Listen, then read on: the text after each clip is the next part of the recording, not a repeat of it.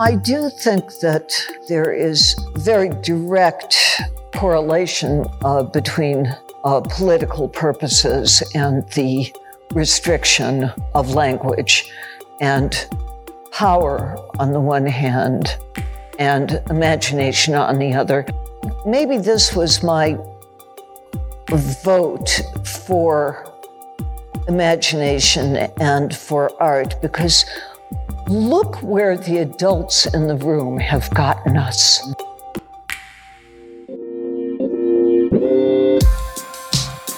This program is brought to you by Haymarket Books as part of our live event series. Haymarket Books is a radical, independent publisher dedicated to connecting social movements with the ideas they need in the struggle for a better world. You can help support the Haymarket Project by buying books at haymarketbooks.org, and especially by joining the Haymarket Book Club. By joining the book club, you get all new Haymarket titles delivered to your door, and a 50% discount on the entire Haymarket website, all for one low price. Be sure to subscribe to our podcast and the Haymarket YouTube channel to access all of our upcoming events. If you really want to help us out, rate and review the podcast on Apple or whatever platform you're listening on. Thank you all for being here. My name is David Ulen, and I am this evening's interlocutor. It's a word I love. I've been asked to introduce myself and Deborah Eisenberg, with whom I am delighted and honored to be in conversation tonight.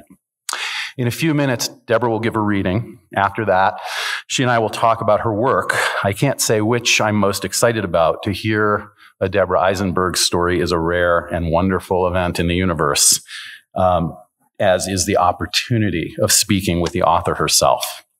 I've been asked to introduce myself a little bit, which I'll do quite briefly, and then I'll talk a bit about Deborah and her work.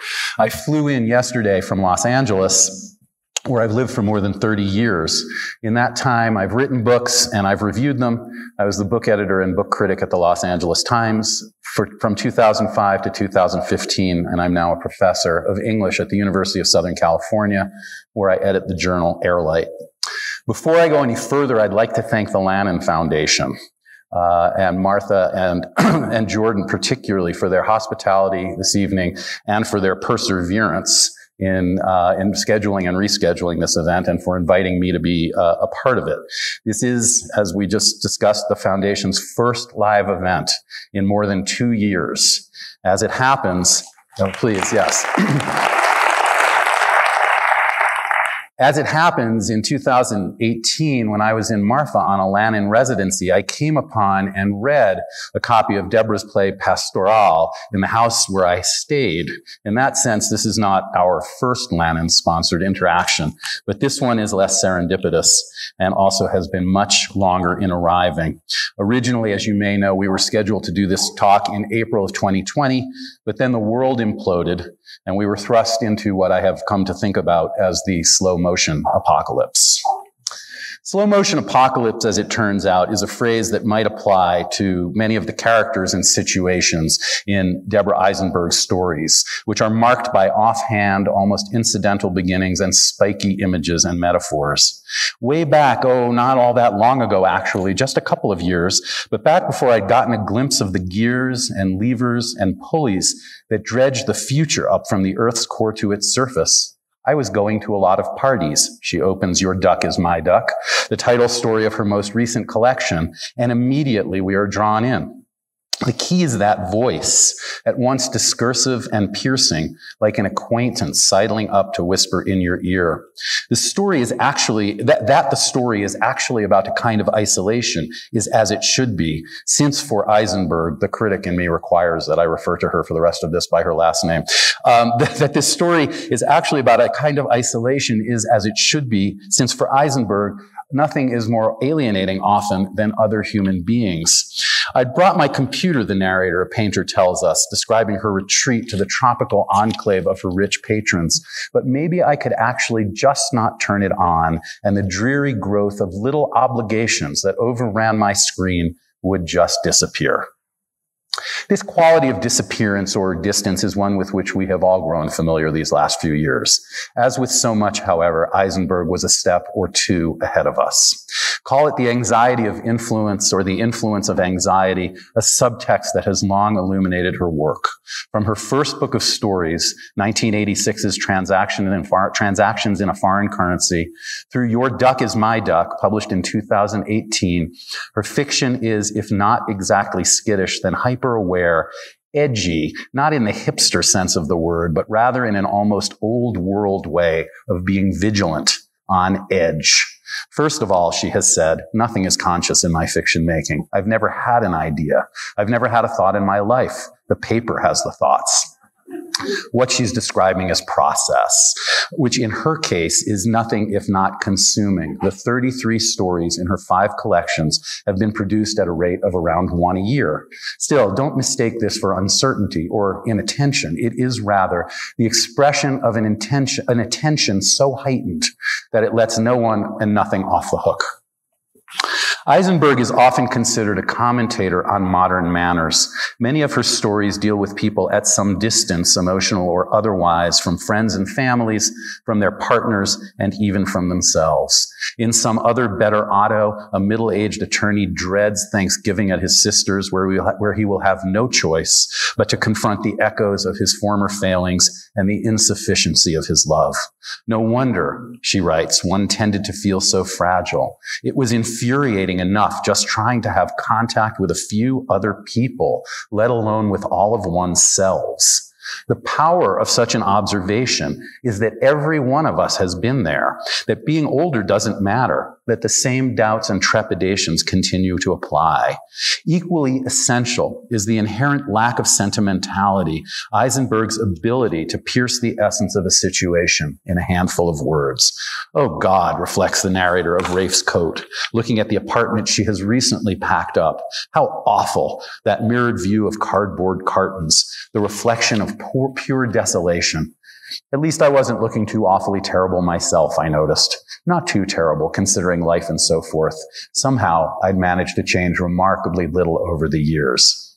There's something ironic about the turn here, but also something pitiless in the way it peels back and excavates the secret knowledge that exists beneath the surfaces of a life. And yet, if many Eisenberg characters are displaced or disconnected, know thyself, as Goethe wrote, if I knew myself, I'd run away. Such a condition is not only personal, it also grows out of politics, both individual and collective, not least the responsibilities of privilege and the divide between those with power and those without. A number of her early stories take place in Latin America, while much of her 2006 collection, Twilight of the Superheroes, explores American culture in the aftermath of September 11th. Do you know how I get the news here? A character asks in the shattering title story. From your newspapers? Please. From your newspapers, I learn what restaurants have opened. News I learn in taxis from the drivers. And how do they get it? From their friends and relatives back home in Pakistan or Uzbekistan or Somalia. The drivers sit around at the airport swapping information, and they can tell you anything. But do you ask? Here you're able to speak freely within reason, of course. And isn't it wonderful that you all happen to want to say exactly what they want you to say? Just keep your eyes closed, panic, don't ask any questions, and you can speak freely about whatever you like.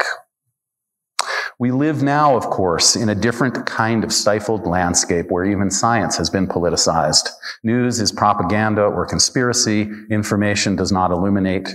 We no longer speak a common language. We no longer share a vernacular. The reality, however, as Eisenberg reminds us, is that we have been this way all along. Communication is always stunted, and language can be vague and imprecise, if not outright corrupt. Certainly, Eisenberg's characters represent a case in point. All right, declares the narrator of Holy Week. Yes, the planet is littered with bodies. No one's going to dispute that, and the bodies are surrounded by clues. But what those clues mean and where they point, well, that's something else altogether, isn't it? What Eisenberg is describing is a loss of faith in narrative. At the same time, she remains aware that narrative or language are the only tools we have. How necessary, then, that even as the people in her stories deceive themselves, Eisenberg remains fully attuned to who they are. Deborah Eisenberg is going to read a story, and then after that, she and I will be in conversation about her work. So again, I'd like to thank you all so much for your attention and for being here at this first live Lannan event in 2 years. And please welcome Deborah Eisenberg.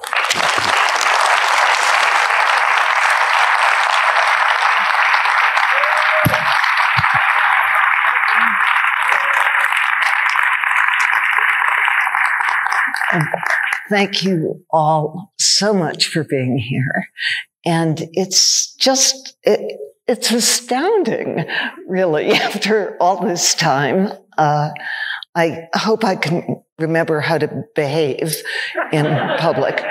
And I do want to, of course, thank David for a beautiful introduction, and to thank the Lannans, who have been unbelievably patient and hardworking and have gone through hoops to get both me and David here.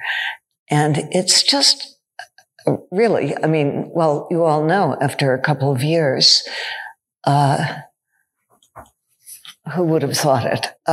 It's great. So I have to tell you very honestly, it's always very difficult for me to find something appropriate to read or possible to read, because although I write short stories, they're very, very long. And they're also very woven. So I can't read a whole story, but it's very difficult, well, except for the one I'm going to read. And it's very difficult for me to pull any apart. Therefore, I have settled to read on my most recently written story, which was written quite a long time ago, but it's my most recently finished.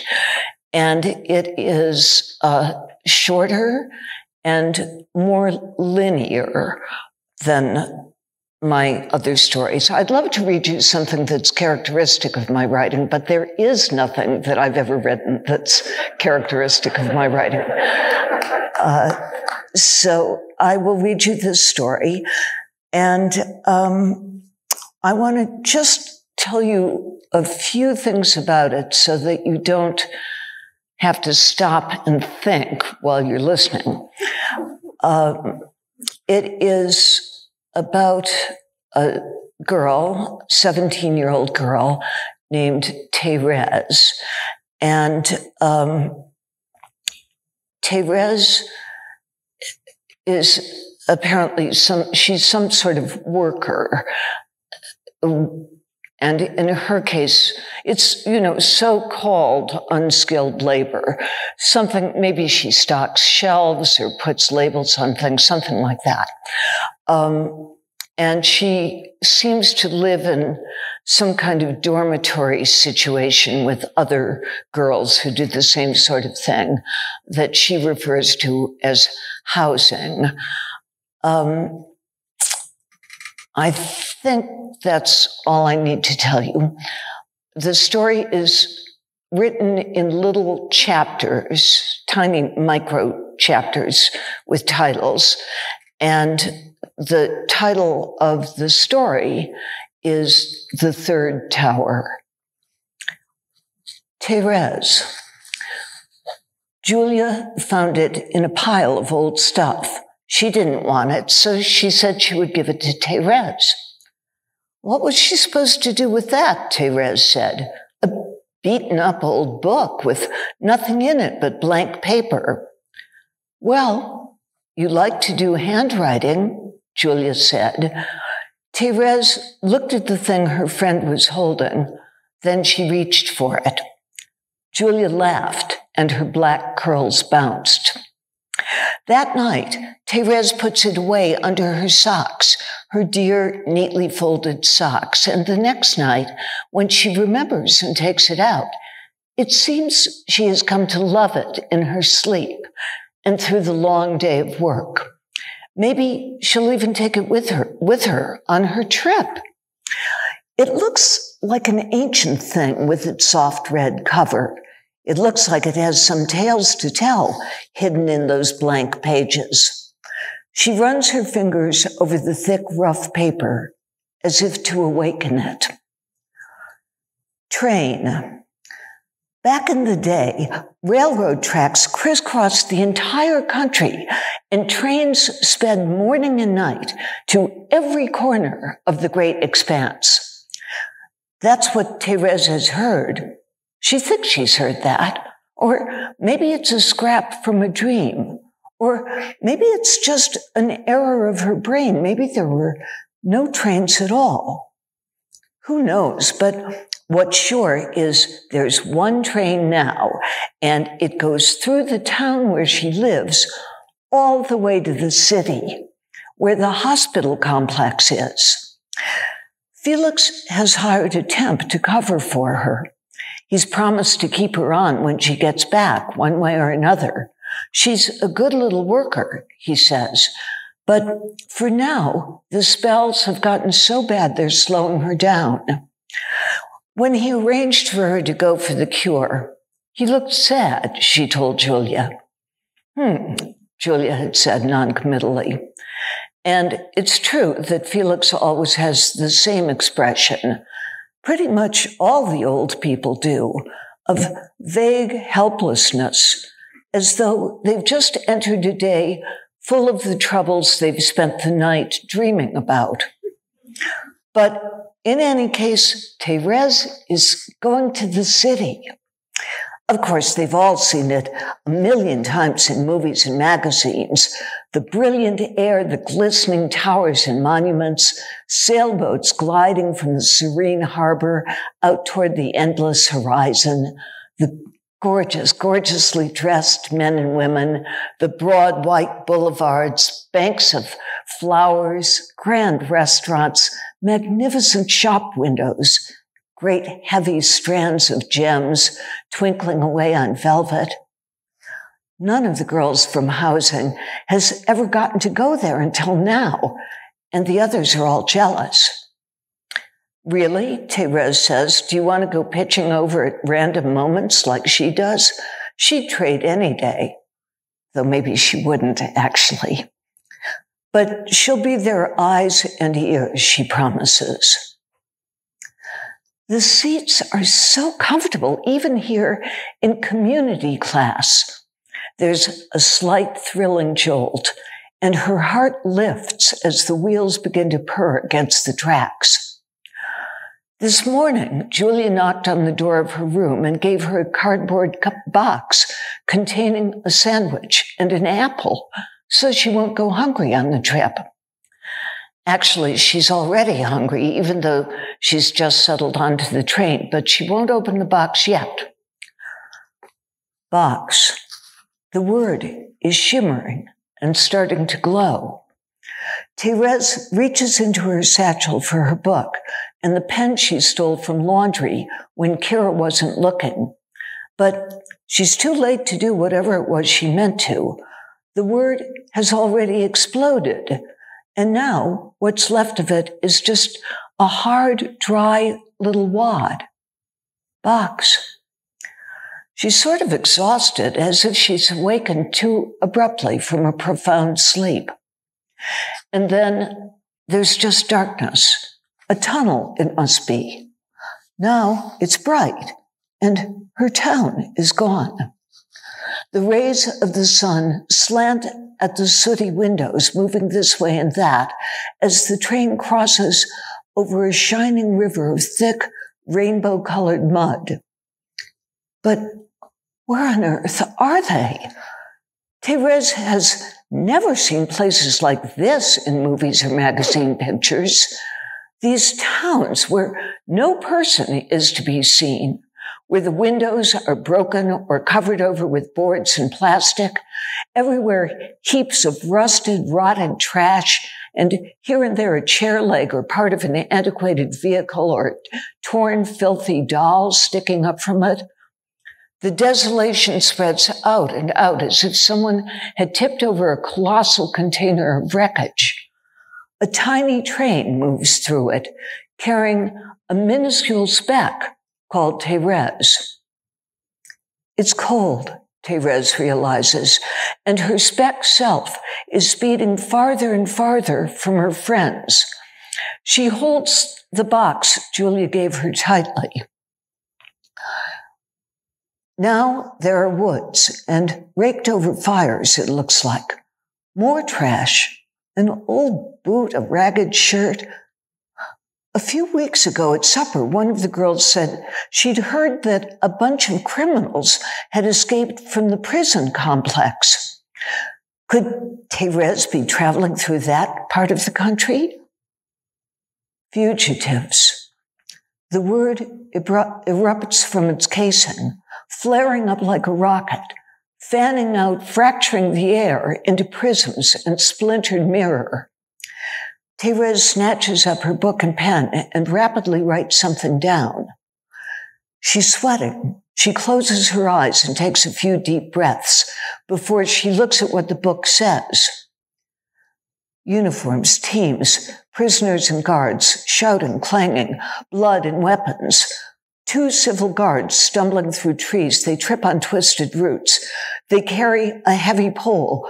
One of the guards at each end. A man hangs from it, roped to it by bleeding wrists and ankles. She stares at the words. Horrible. Good thing she's headed toward the hospital. Maybe the excitement of travel is bad for her. But anyhow, her town is normal, a normal, busy town. The malls are filled with people shopping. Besides, those men in the woods, that was just a picture. The sandwich and apple are eaten, and they have arrived. Thérèse brushes some crumbs off the empty box, folds it flat, and tucks it into her satchel, along with her good dress. She's brought her good dress and her book, of course. Doctor. Patient T17-05, female, 17 years, 8 months. Worker, intelligence average, height, weight, appearance, ditto. Word stabilization reflex far below average. Mental crowding or smearing. Excess liquidity of intellection. Fainting occasional but rare. Complaint suggests aberrant cortical activity. Diagnosis as yet uncertain. It is to be hoped that a course of repetition modification in conjunction with indicated elaboration suppressants, fuzz-offs the kids call them, can be devised to alleviate symptoms. Assessment. Tree, the doctor says. Thérèse looks at him, but he's studying the ridiculous-looking contraption she's hooked up to. Tree, please, he says. She thinks for a moment. Leaf, she says. The doctor, watching some dials, frowns. Apparently the dials have registered some questionable quality in her answer. She tries again. Shade. Just whatever comes to mind, the doctor says. Trunk, Thérèse says. Trunk, the doctor says. He sighs and takes off his goggles. It's important for you to say exactly what's in your mind, Thérèse, not what you think I want you to say. If I could wave a magic wand and make your symptoms disappear, I would not hesitate. Unfortunately, the process is more complicated than that, and we need your full commitment. There is no right answer. What I want to hear is your spontaneous response, the one that comes immediately to mind when I say the Q word. Any truthful response whatsoever is correct. All right, then, he resumes. Tree. Any truthful response whatsoever. She's pretty dizzy, actually, and now the word is really taking over. glowing and shimmering wildly as the air breaks up, and a breeze sends light and shadows tumbling through the garden. Inside the old-fashioned house there, a child deliberates over the instrument's keys. Released by the child's touch, the notes detach, wavering out the open French doors, 1 or 2 or 3 at a time, landing awkwardly on the leaves of the magnificent tree, where they teeter for a moment before evaporating into the diaphanous air. A delicate strain of music floats in their wake, like a fragrance. "Piano," Thérèse says loudly. "Excuse me?" the doctor says. He peers at the dials, then thumps the machine and frowns at the dials again. "Excuse me," he turns to her. "You said..."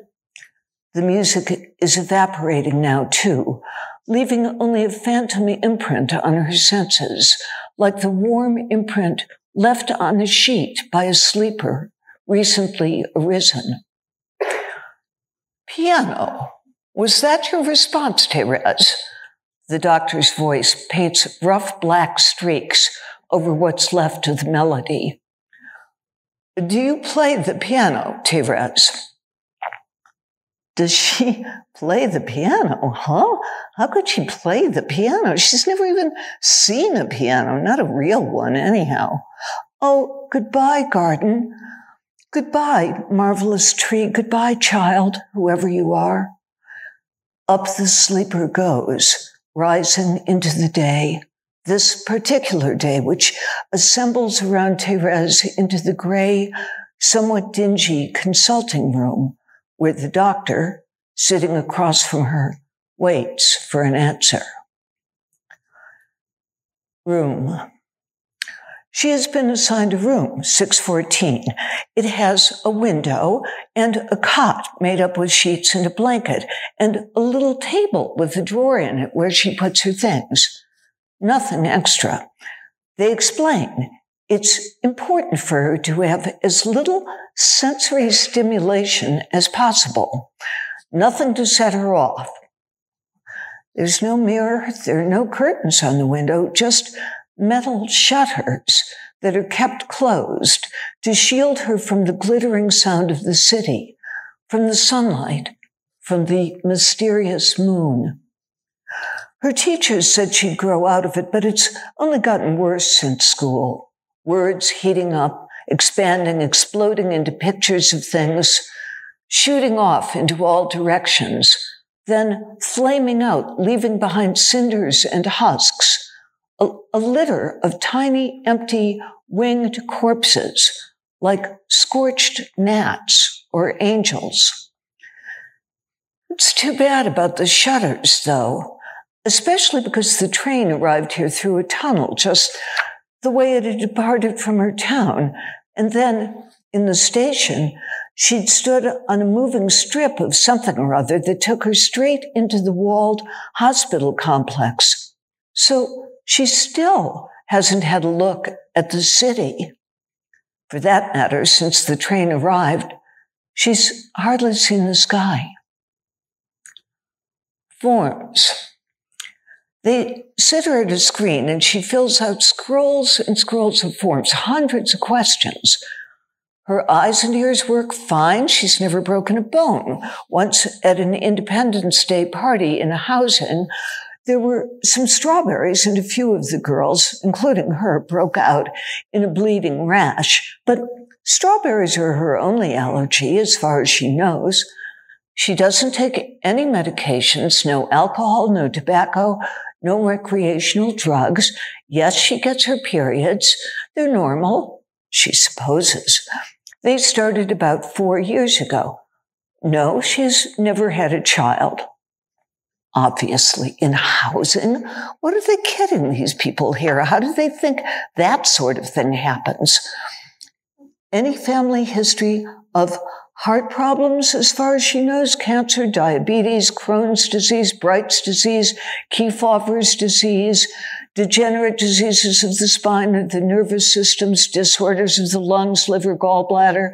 On a scale of 1 to 100, how well does she cope with stress? On a scale of 1 to 100, how anxious does she feel? Is she willing to let the clinic divulge information about her to the registry? Treatment is contingent on acceptance. Who should they call in case of emergency? Yes, who? Felix? Julia? Hausen? Does she give the clinic permission to perform X sort of test, Y sort of test, Z sort of test? Then initial here, please, initial here, initial here. The doctor sits at his large desk and calls up on his screen the questionnaire she spent the morning filling out. Ah, yes, he says. What does she mean precisely by this sensation of confusion she refers to? Would she please describe it as exactly as she can? You see pictures, I believe, the doctor prompts. I believe you noted that on the forms? Sort of see, actually. What are these pictures of? Just normal things, she says. But then, for an instant, she sees the two sweating, stumbling guards and the man swinging from the pole between them, bleeding. Or of things that could be, she clarifies, things that could be happening or that could happen sometime, did happen maybe, or maybe not, something in the woods or a garden, just anything, anywhere. The doctor waits, but that's the best she can do. And words sometimes seem, he reads from the form, sometimes seem like, what does it say here? Twins? He looks at her, eyebrows raised. She feels herself blushing. Well, maybe not twins exactly, she says. It's like a word has the same word inside it, but the one inside's a lot bigger and with better colors and more parts. And the inside word is sort of vibrating, jostling around, trying to get out of its wrapper. So there's sort of a halo or a floppy margin. The doctor looks down at his folded hands, waiting.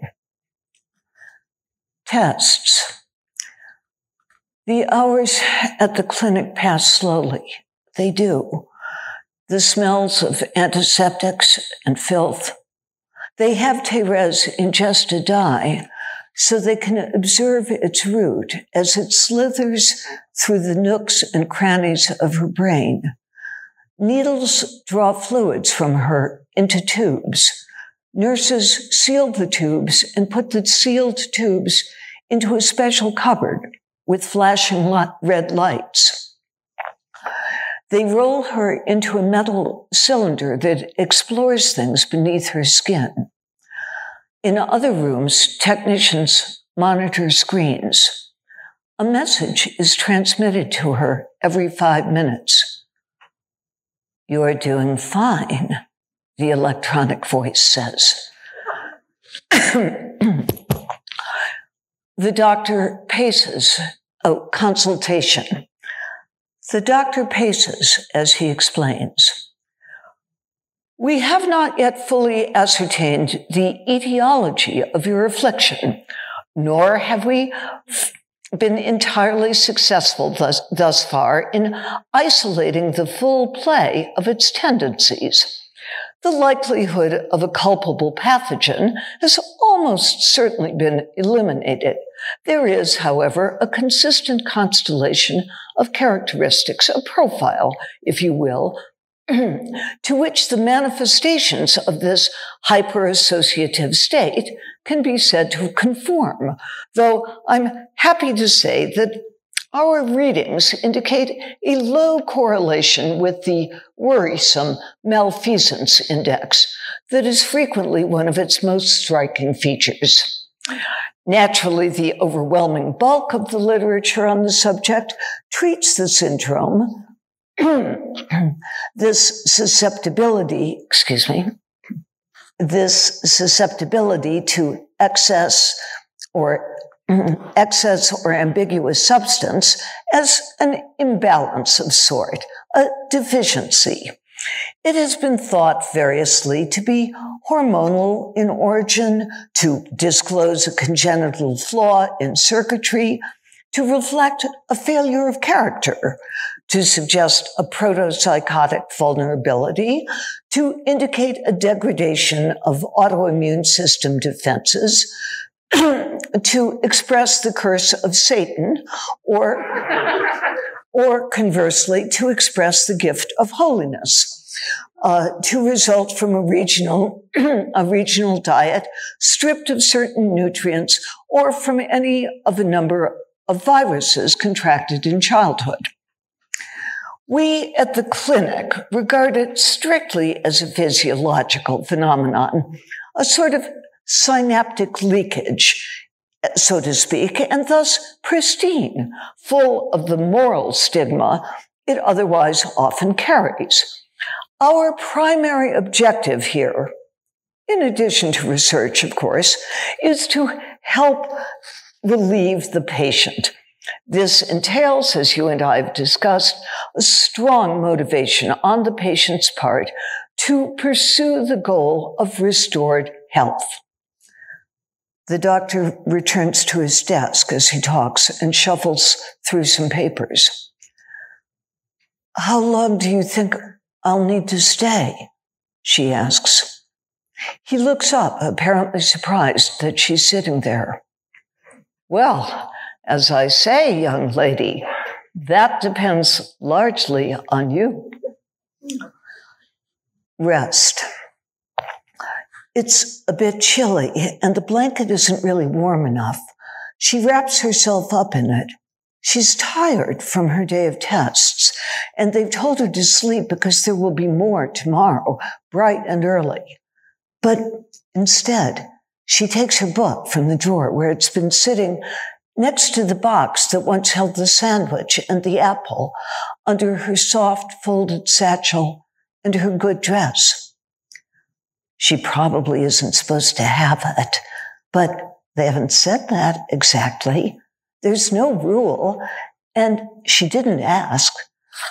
Though they did say that for her own sake, she should try to refrain from brooding on things. Not only is it tiring, it could adversely skew the test results as well. She opens the book just to admire again the lovely, thick, rough-edged paper. But then the air starts to shimmer. It splinters, splashing words and pictures everywhere, all whirling and glittering. She grabs up her pen.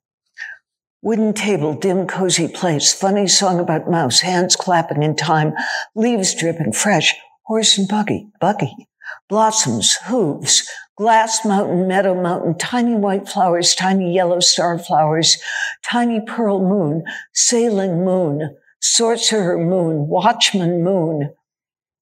People, long white robes, little outdoor tables, little glass cups, stars, moon.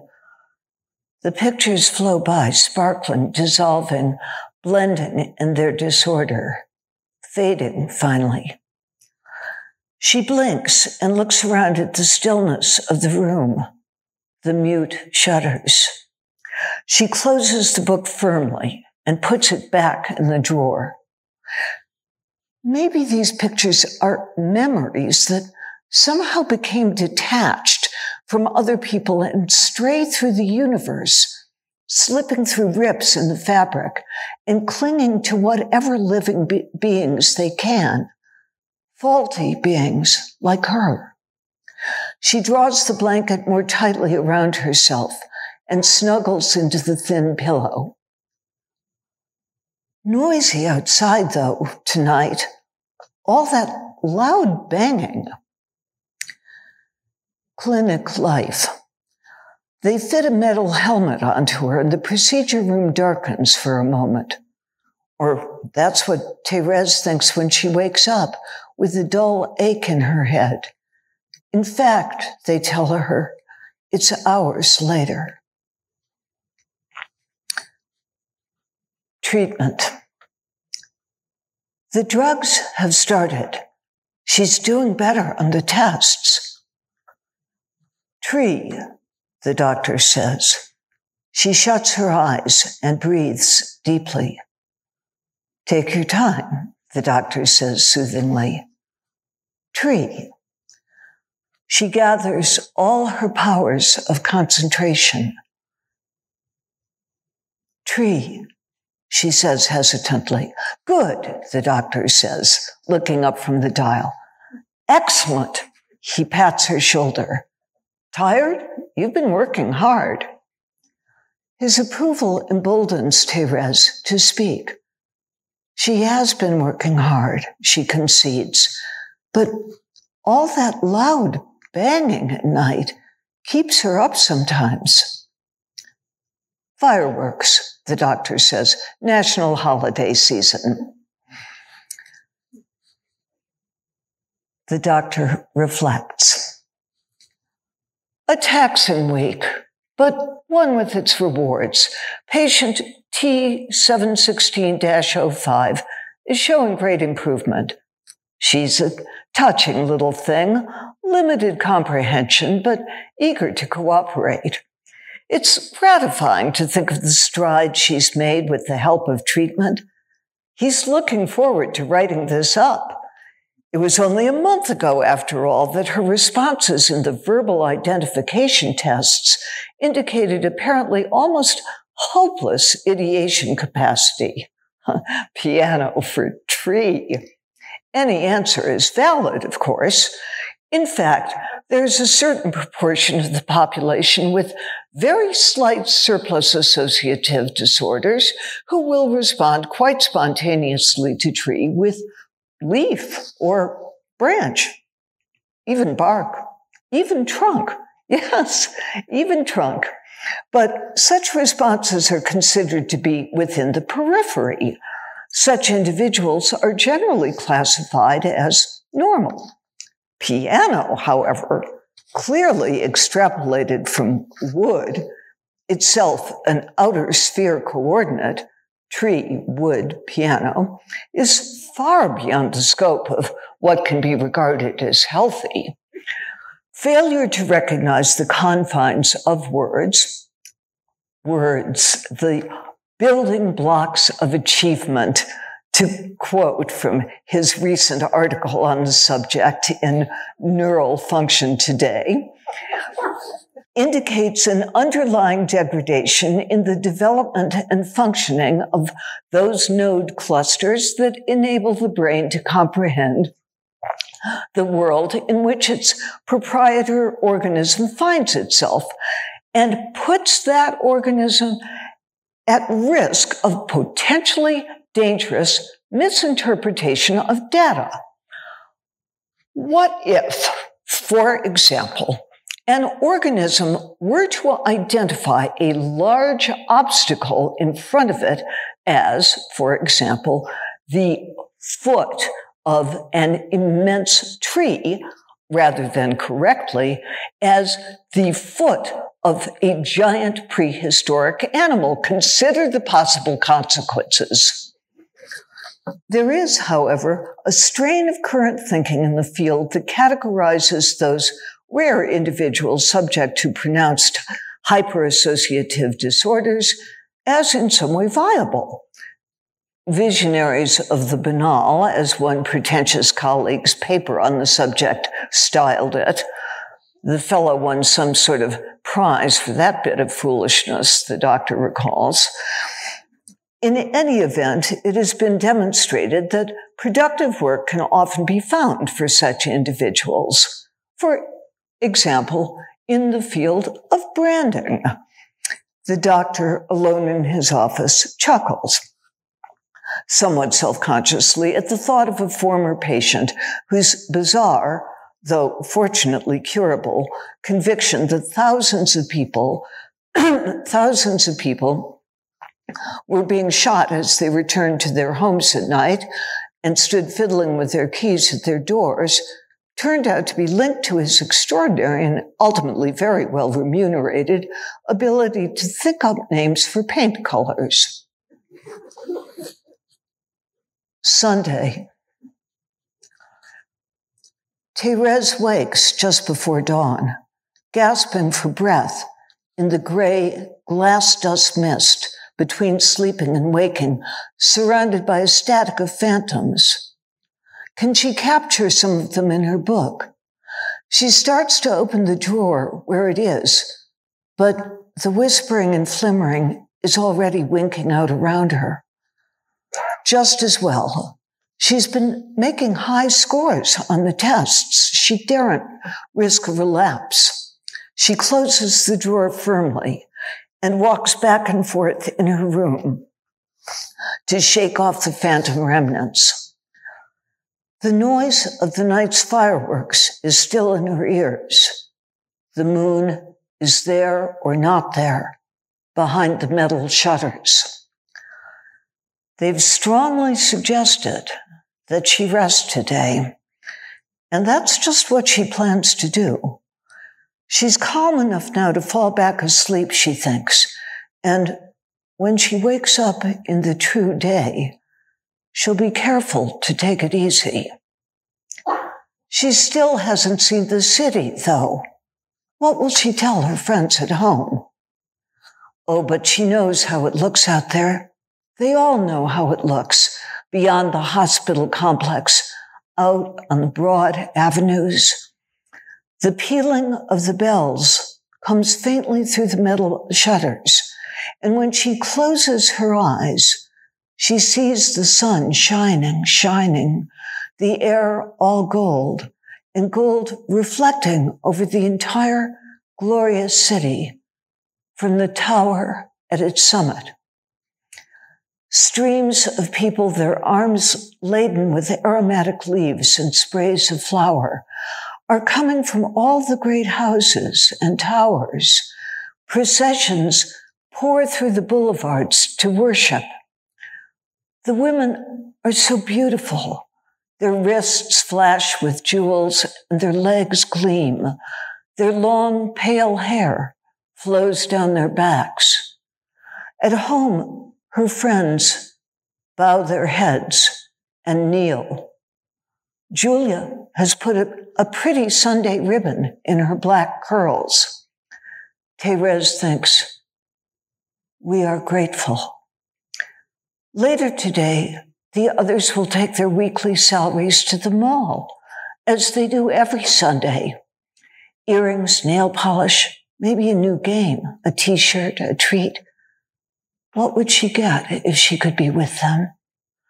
Tomorrow, a new week will begin with more tests, and they say they'll be able to measure exactly how well the drugs are working. Thérèse opens the drawer in her table and surveys the tidy stack of her possessions. She tucks her book away on the bottom. A little dry crumb clings to the cardboard box. Do her friends at home still remember her? She unfolds her good dress, smoothing the soft fabric and admiring the sweet flowers printed on it. She puts it on and lies down again, falling towards sleep. Yes, she can hear the doctor's voice. Tree, he says. Tree, she says, and a peaceful sensation radiates through her as the word locks down. But then, for a moment, she feels her unruly heart, her skin, her neurons, the secret language of her body, sending evidence of treachery to the sensors and dials. All around her, behind the wall of locked words, hums the vast, intractable, concealed conversation. Coin, the doctor says. She closes her ears and strains to shut out the noise. Coin, she says. Tears of effort cloud her eyes. Good, says the doctor. Mirror. His voice is growing softer and more insistent. Mirror, she says, and her voice too is low and urgent. Tower, the doctor says. She takes a deep breath. Tower. Fireworks, the doctor says. In her sleep, she struggles to scream, but she cannot make a sound. Let's try that one again, please, the doctor says. Fireworks. Fireworks, she says. Moon, the doctor says.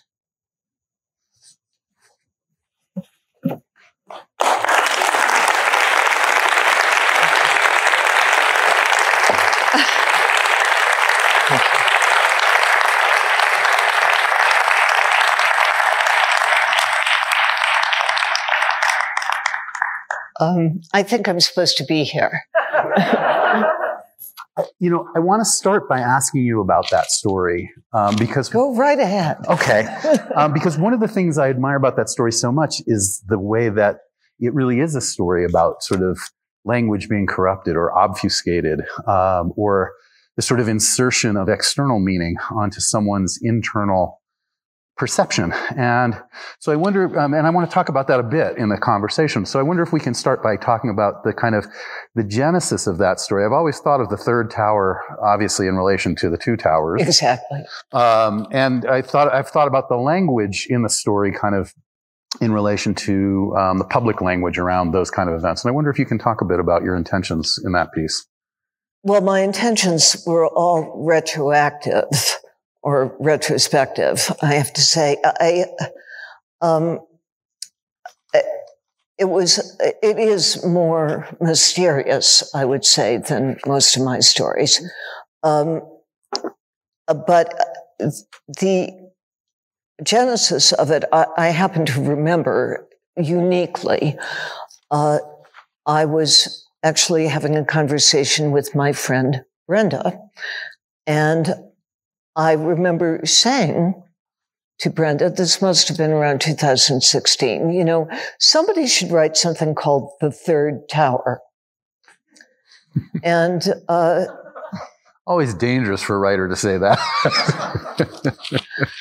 You know, a lot of time went by, and of course I never know what's going on, so maybe dozens of people had by then, but I didn't know about it, so I just thought, well, okay, I'll do it. But I didn't, and from then it goes blank, as, you know, I never remember how I wrote anything, really. It's very common, I understand, among fiction writers. But it was, in many ways, a real struggle for me because it's the most unnaturalistic story that I've ever written. So I was out, and I had no interest in writing anything that was science fiction or futuristic. So I was out in an area where I had to not invent, but really ascertain the rules. And it took me a long time. Everything takes me a long time. But discarding and, no, this doesn't belong into it. Wait, that thing over there belongs in it. And you're, of course, right about the title that, well, I was thinking of the two towers and then, of course, the Trump towers. But a tower is always, I mean, everybody wants to live in a tower, but towers are, you know, they're frightening, inherently frightening. They always imply domination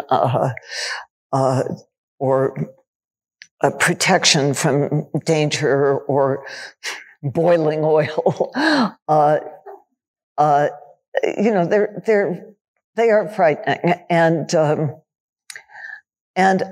it's a lot to, and I don't know how it came to be exactly a story that so intimately concerns language, but it obviously requires quite a bit from the reader, which is to triangulate, or maybe just duangulate or something, between the title and this strange affliction that the girl has. And of course, the affliction is imagination and being able to use her own mind, which is, in this particular context, which to me is not a future of any sort, but sort of a parallel present. That is, that's the thing that is not allowed, and is very much discouraged. And I do think that there is, a very direct correlation, well, obviously, between political purposes and the restriction of language, and power on the one hand, and imagination on the other. And I do want to say that maybe this was my vote for imagination and for art, because look where the adults in the room have gotten us. It's bad, we can't. I mean, catastrophically bad. Yeah. It's interesting because I think it is mysterious, but one of the things I love about this story, and it's true of a lot of your work, but really pronounced here, is that there, as you say, there's triangulation or biangulation or however we want to call it. They're clues. And as readers, we have to be paying attention and picking up those clues. The story doesn't announce itself to us. So for instance, when she's on the train and, there's darkness and then there's that rainbow colored river, we have to be kind of thinking about a world of environmental degradation on one hand. And when she gets the whole question of fireworks and what's actually happening outside her window, all of those things. And, so it's all there. It reminds me, it's interesting that this story appears in the same book as your story Merge, which has one of my favorite, questions, I suppose, that you've ever posed. Language, what does it clarify and what does it obscure? Because it seems to me that both of and that story begins with two epigraphs, one by Noam Chomsky and the other by our former prevaricator-in-chief, about having the best words. And I think there's something so interesting about the interrogation of language as this complex process. Have you been is that something that has been kind of preoccupying you all along, or has that emerged or become more pronounced over the last 20 years or so of our public life? I really don't know. As soon as, public life has sort of eaten us all up. It's kind of edged out our private lives. And to a degrading extent. And as soon as you're in public life, you're immersed in language problems. Just the way language is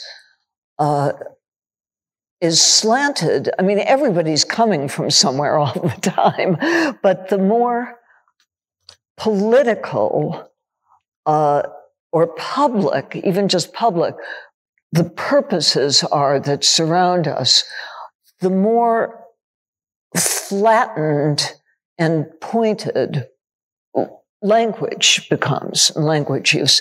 So I suppose the answer is yes, because certainly in this country, since there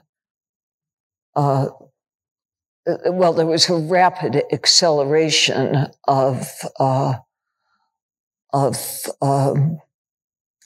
political and public domination of thought and ideas in 2001. Yeah.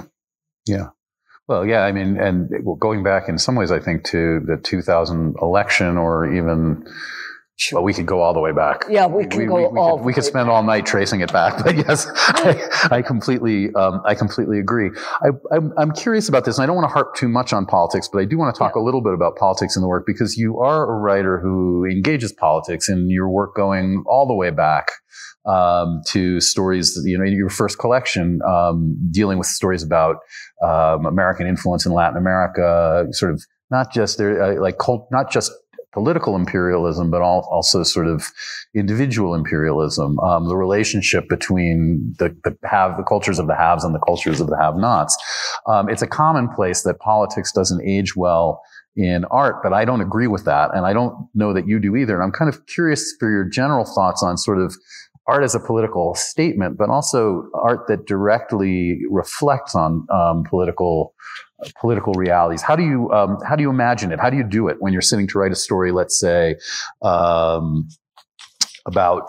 one of these two stories, for instance, or even a story like your Duck Is My Duck, which is a story that takes place in a country where well-meaning Americans have planted eucalyptus as a cash crop and have caused a devastating cycle of drought and flooding that has destroyed the landscape that they wanted to save.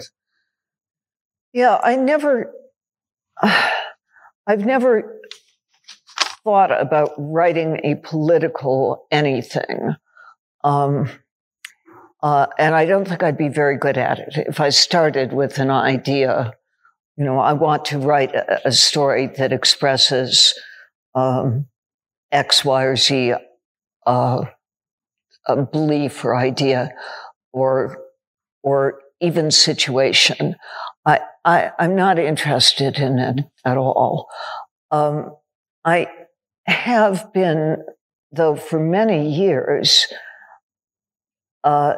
interested just personally in the strange dilemma of being the sort of clueless goofball beneficiary of systems that I don't approve of, and that does enter my fiction a lot. I think just that tension, the play of, on the one hand, being oneself. I'm just a person, and on the other hand, I'm a taxpayer in a disproportionately powerful country with that expresses in its actions various, one ideology, and so that's when if I go so far as to look in a mirror, I see me. But if somebody else is looking at me, somebody who's not almost exactly like me, they see my tax dollars. Mm-hmm. And that's always part of me. Yeah. I see that. I mean, it comes out in some sort of in domestic situations too. For instance, in The Burglar, which is a fascinating story about a party and a variety of things that get revealed. One of the most interesting aspects of that story, I think, has to deal with a character named Rue, who has been brought in by this suburban family essentially as an au pair or a nanny, but has essentially taken over both the raising of the children and the running of the house. And it becomes a kind of, as I was rereading it to prepare for this, I kept thinking of her as being kind of a client state on an individual level. That family is a kind of, and I know you didn't write it that way, but that family is operating on some level metaphorically, or the family's relationship with that character is, whatever else is going on is operating as a kind of an emblem of the larger macrocosmic situation. Yes, I once opened my mouth in some situation and said kind of grandly, all fiction is about power relations. And the person I was talking to said, what do you mean? And I had no idea, but I still think it's true. I think we could talk about that. I totally agree with you. And I've also, I think, as a teacher, I've often found myself saying things in class that I have no idea what they mean. And then a student will say, what are you talking about? And I'm saying, I don't know. What do you think I'm talking about? Well, think about it. Think about that. I want to ask about some stylistic things. I've been thinking for a while about the relationship of first and third person. And I've noticed again, as I was rereading your work, that in the first collection, almost all of the stories are in first person. I think only one is in third person. I think in that very first collection, Transactions in Foreign Currency, they're all in the first person. And then the first person is very rare throughout the rest of the body of work. And was that? I'm curious about about the move from first into third person, or beginning with first person as a writer in those. I'm assuming in that first book, in those early stories. What it offered you and what it didn't offer you, and what opened up third person as a strategy. Well, I have come to believe in taking the road of least resistance as a writer. It works out best. And that book, that first book of stories, I was very, very tentative. I mean, I couldn't believe I could even hold a pencil. I just couldn't believe it. So it was, there I was sort of writing. And I showed, at that time, the Ruth Chubwala, who I'm sure you, the writer Ruth Chubwala was a friend of mine, the late, wonderful Ruth Chubwala. And she kindly offered to read a few of my stories. And so I gave her my first 3 stories. Mm-hmm. They were in first person. And she said, oh, you could write a kind of fake autobiography.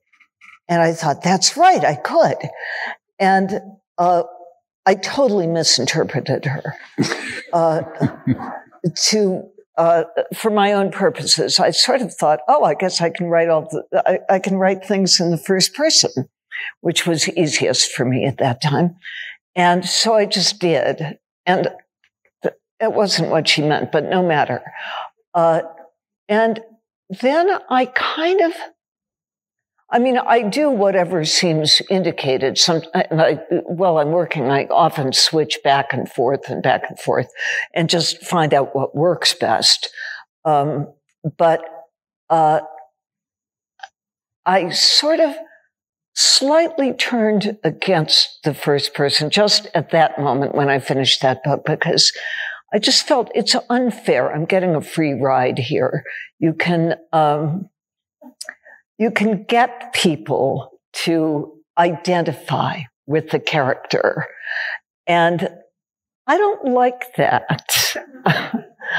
I'm getting something free. I'm stealing. I don't want to do it. So I didn't for a while. Well, when you say you don't like that, do you mean you don't like the ease of it, or do you mean that you don't like having the reader identify with the character? I didn't want to I didn't want to be ingratiating as a writer or a character. I just didn't want to do it. Right. Because what I love about many of your characters is that they test my identification, let's say, right? I don't want to say that they're I don't want to say that they're unsympathetic, but they're wrestling with, let's say, their own sympathy to themselves. They're trying to figure things out, and that kind of thorniness of their existence. I guess what I'm asking is, do you think that is? I don't want to use the word easy, but easier to do in a third person account where you're not so closely aligned with a first person narrator? Probably. Yeah.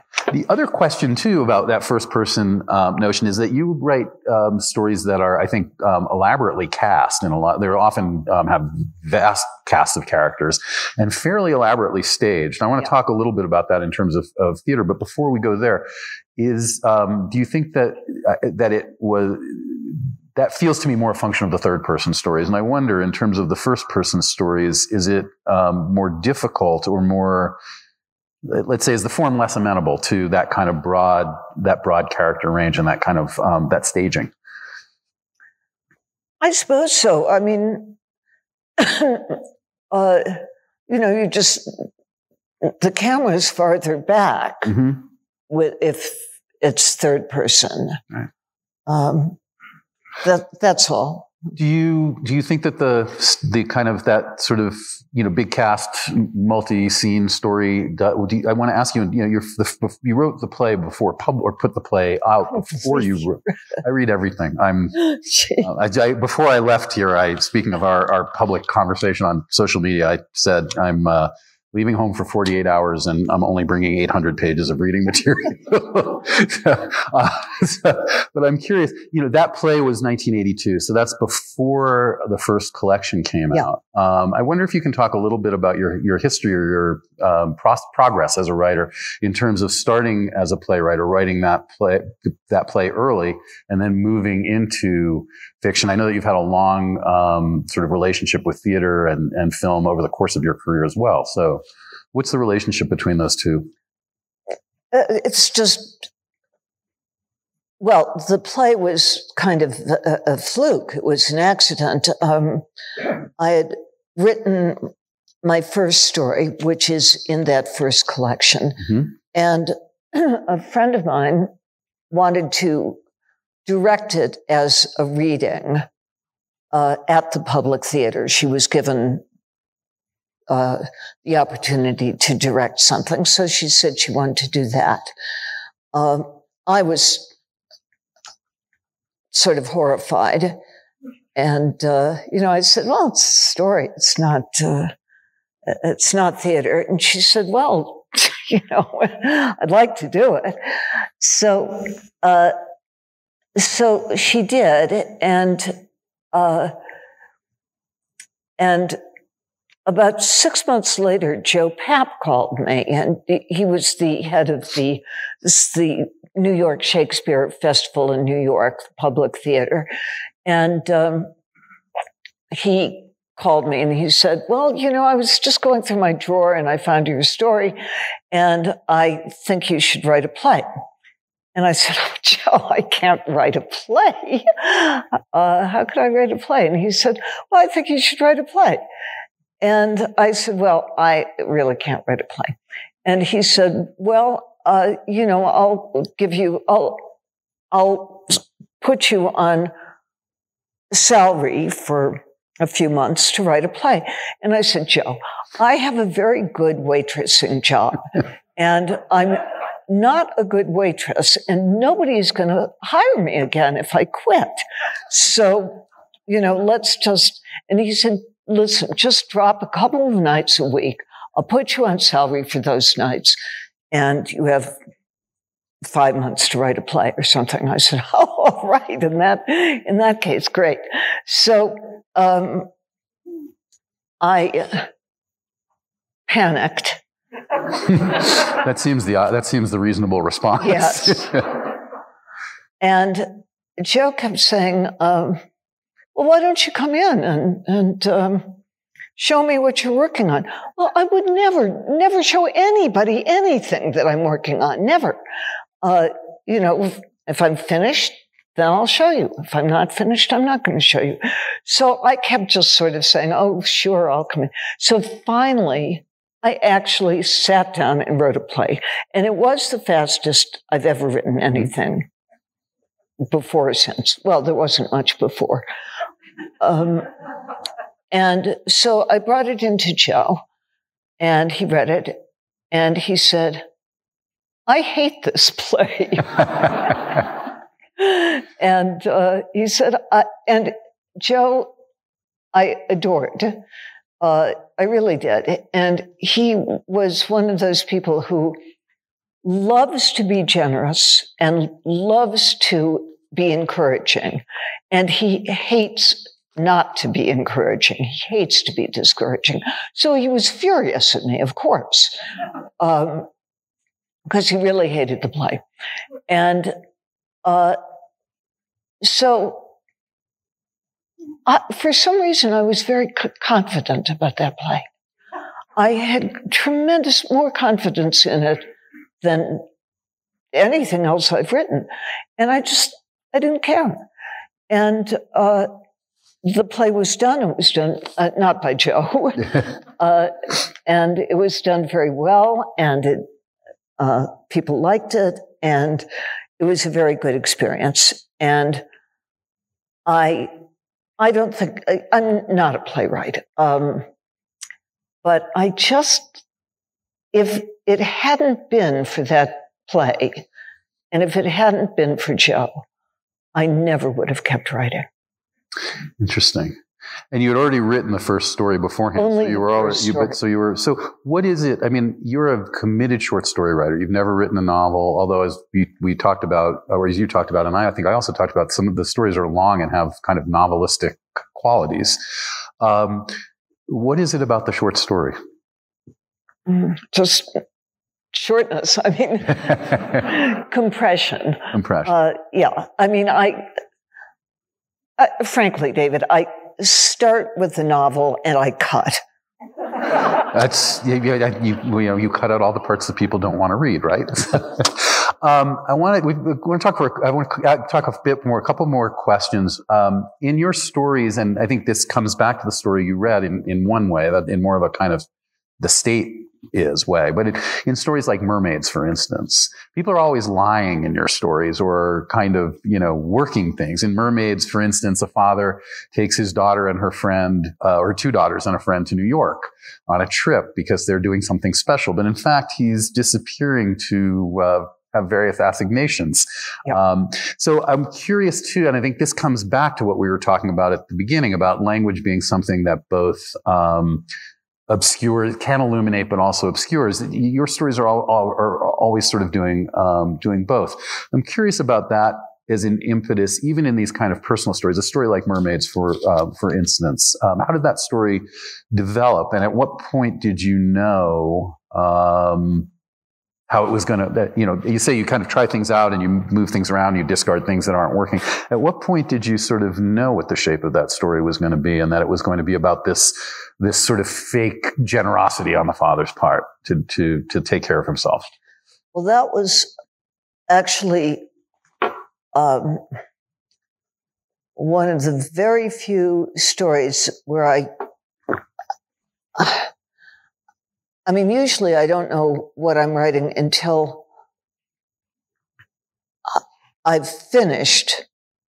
I've finished many, many drafts, and I think I've finished the last draft. And I don't have a title often, and I think, what is the title of this story? And then I realized that the story isn't finished if it isn't clear to me what the title is. That story, I didn't have the title, but I gave myself a little assignment. And the assignment was a guy, a sort of suburban, upper middle class father, very conventional,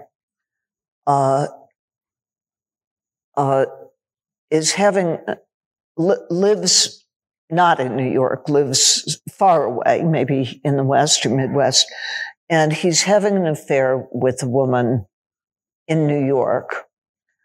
He's married, he has children, he wants to see the woman. He's going to bring his daughters to New York. Well, the story really is about one of the daughters. Right. And, but that much I knew about it to start with. And also through the filter, it's a third person story, but it's through the point of view of the daughter's friends. So yes. You're getting a kind of outsider view of the family rather than the insider view of the family as well. Yeah. And I don't know why. All of it is just experimentation until something finally begins to work. Mm-hmm. Yeah, no, that makes sense. I want to ask you this, and then I